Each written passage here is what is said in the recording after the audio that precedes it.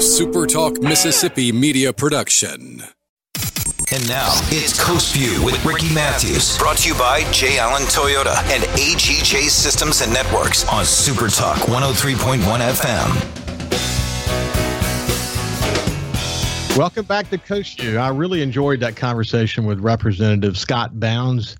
We're really lucky in this state to have so many long-term leaders who are focused on solving the state's problems, and especially as it relates to the outdoors. You're really committed to conservation and making sure we can continue to enhance and build on this incredible part of our great state. So now let's shift gears and move over to my friend, Dr. Nicholas Conger, who's been on the show so many times I've lost count. He's a familiar face. You see him on local TV stations, and he's been a kind of a voice of the COVID situation from the very beginning. But anyway, Nick, how are you doing, buddy?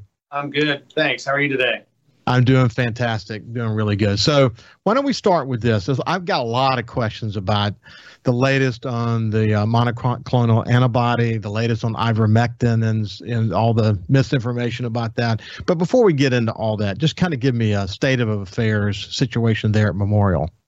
Yeah, the numbers continue to decrease dramatically, which is really good. And I think we may have talked about this before, where other places that had this Delta variant, it comes on fast and then it burns out fast when it starts to burn out. And thank goodness we're finally starting to see that. So the number of admissions for COVID is significantly down, and the hospitalizations and the ICU. I think our ICU census is cut in half in the last few weeks. It doesn't mean we're not busy. We're still pretty darn busy, but man, it looks like it's dramatically dropping, probably because it's kind of burned through and infected most of the people it was going to infect. Well, it's good to hear, and I've been hearing that from the other hospitals as well. And it's interesting, though, some of those states while Mississippi was sort of exploding and other states in the South were exploding, other states were not experiencing it as greatly, but now they're having their wave. And, what's your sense that this is just the latest wave, that there will be another wave?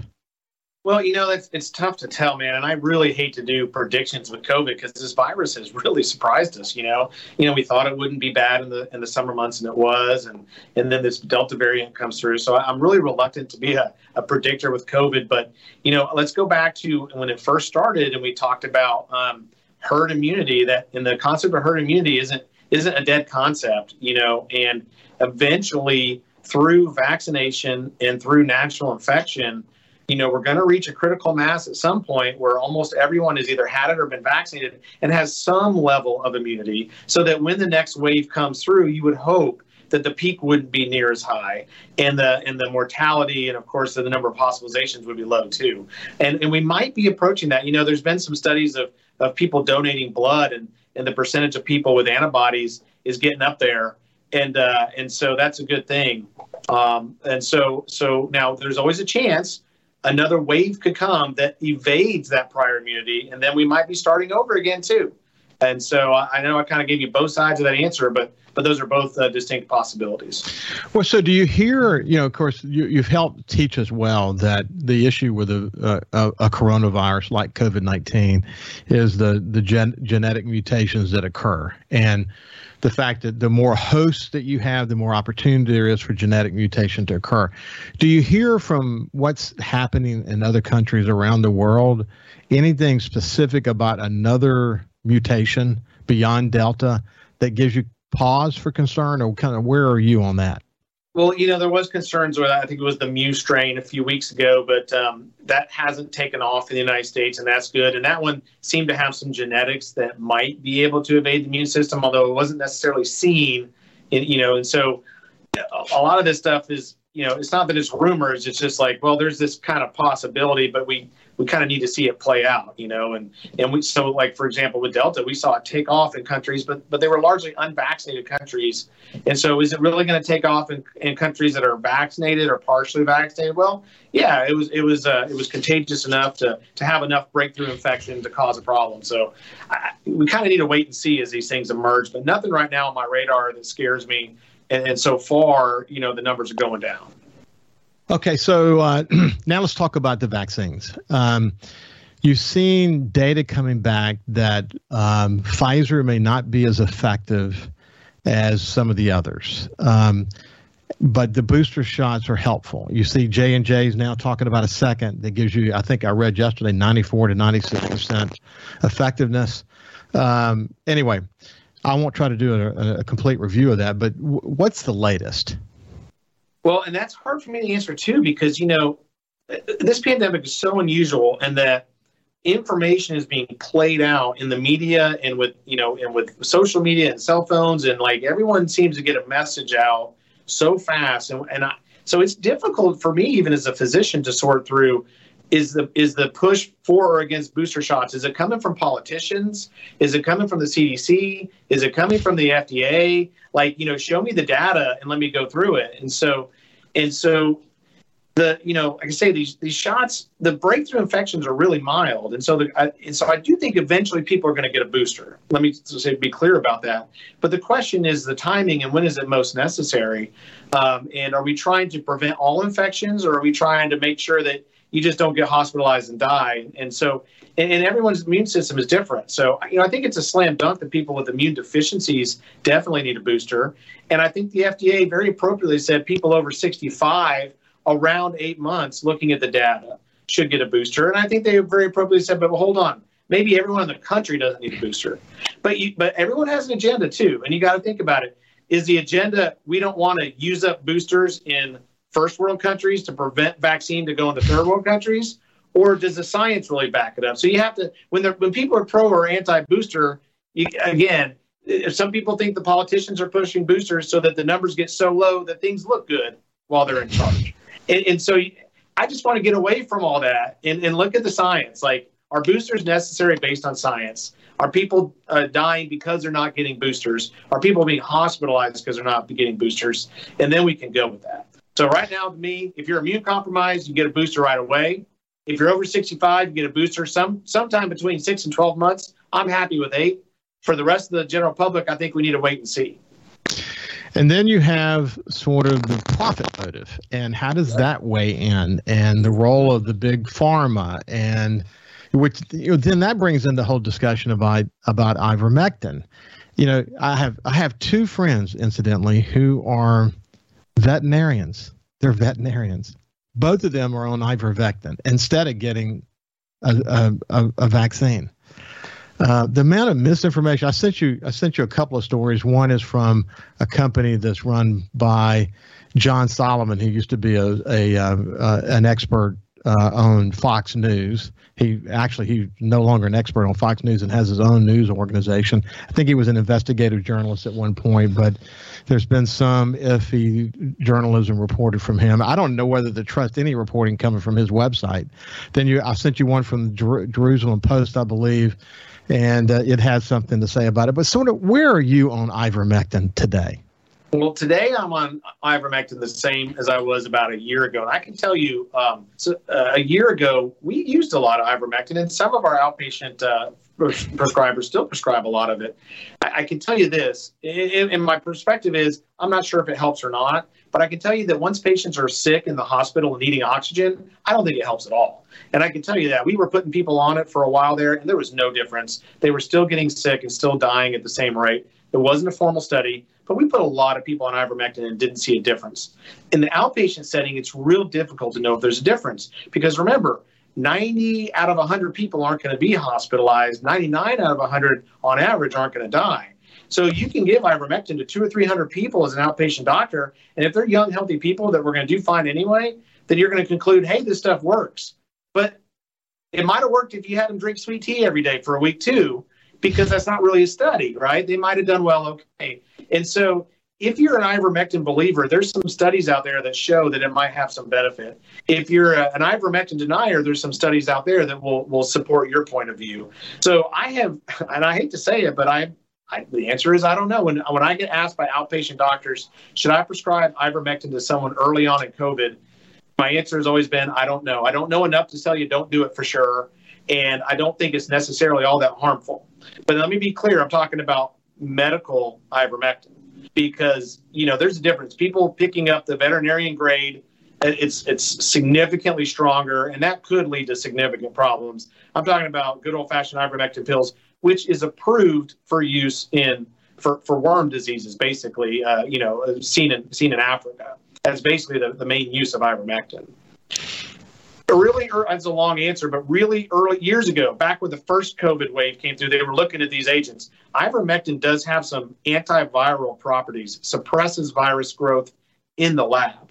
But when you see that, those are at like 100 times, 1,000 times the levels you would get from taking pills. And that's why some pharmacists are like, I don't think you could take enough ivermectin to really make a difference.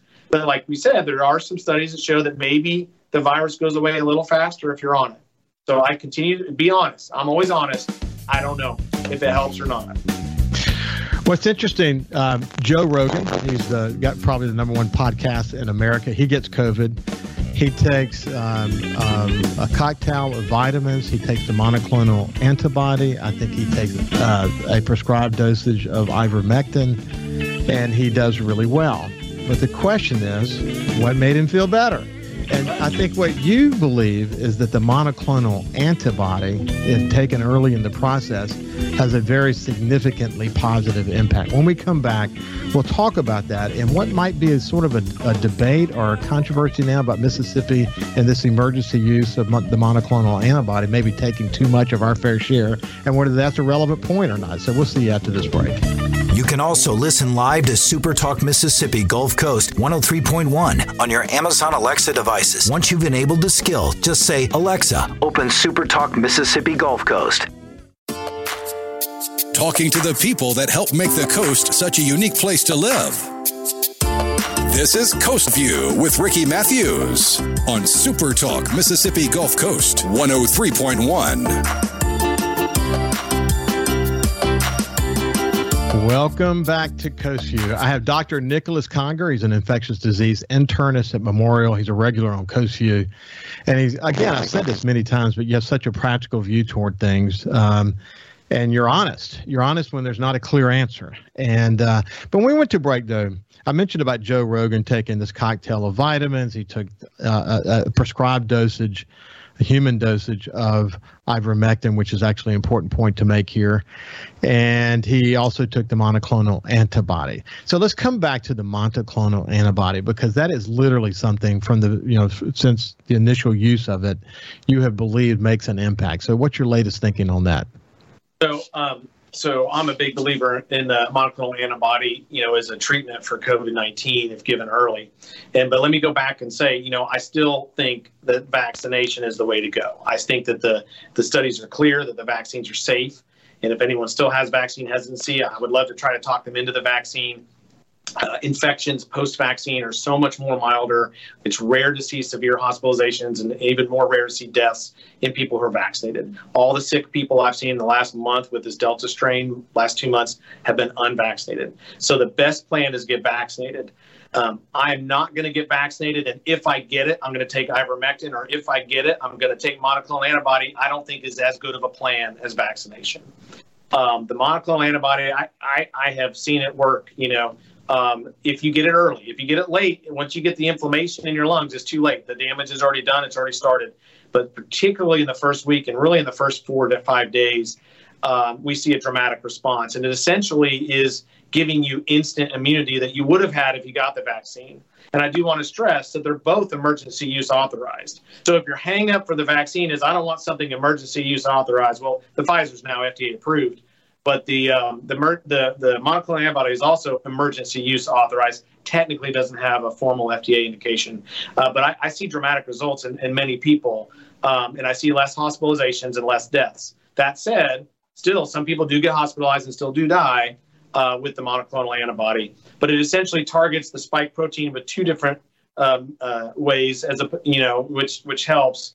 And we see some people with high fever, shaking chills, feeling awful 6 or 8 hours after we give it to them, and then they feel miraculously better the next day. Now, not everyone has that response, but there's a clear response with that. I think that's what helped President Trump. It's probably what helped Joe Rogan. Joe Rogan looks like he's in good shape, so he might have done well anyway. So again, we got to remember, 90% of people won't get hospitalized and 99% of people won't die, even with nothing.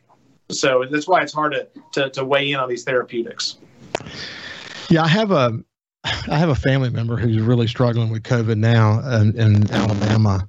And, He was vaccinated, but he had a lot of underlying medical conditions, and he's over 70 years old. And as you well know, I think the last time I looked for Singing River Health System, I don't know if you know the number there, but the average age of those who were hospitalized who were vaccinated was like 77 years old. I don't know what the number is there, but the average age of those unvaccinated who were there were like in the low 50s. So, I mean, that the older you are and the more underlying conditions there are, the more at risk you are, even if you've been vaccinated, which is to say, if you've been vaccinated and you have these underlying issues, you just can't go live your life. You got to still be very careful, correct? Yes. Yeah, definitely. Yeah. If your goal is to not catch COVID. Now, some people have a mentality of, hey, if it's my time, but definitely if you don't want to catch COVID, our immune systems aren't what they, when you're older, the immune systems aren't what they used to be.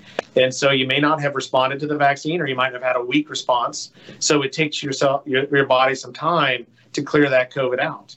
And again, even people who survive COVID, remember, there's a decent percentage of them that have this long COVID or this post-COVID syndrome of feeling awful and coughing and short of breath.